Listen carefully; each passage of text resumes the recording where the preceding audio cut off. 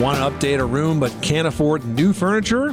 Why not refresh the pieces you already have? Hi, I'm Tom Kreitler. And I'm Leslie Segretti with today's Money Pit Home Improvement Minute. Well-loved furnishings can be given a new life with fresh finish or upholstery. These doable DIY projects can create statement pieces from items that otherwise blend into the background. Determine your approach and choice of materials by assessing the furniture that needs to be updated. Construction will play a role, as will the material. Unless the existing surface is chipped or loaded with layers of old finish, there's no need to strip it. A good sanding will do. For furnishings that require stripping, consider outsourcing that part of the job, so all you have to do is make minor repairs and apply the new finish. An upholstered piece with great bones is always worth refreshing, and there are plenty of upholstery projects that you can handle beautifully on your own. I'm Leslie Segretti. And I'm Tom Kreitler. For more Money Pit home improvement tips, visit moneypit.com. You live in a money pit.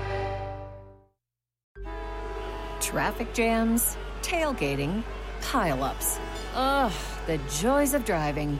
How could it get worse? The federal government wants to have a say in what you drive.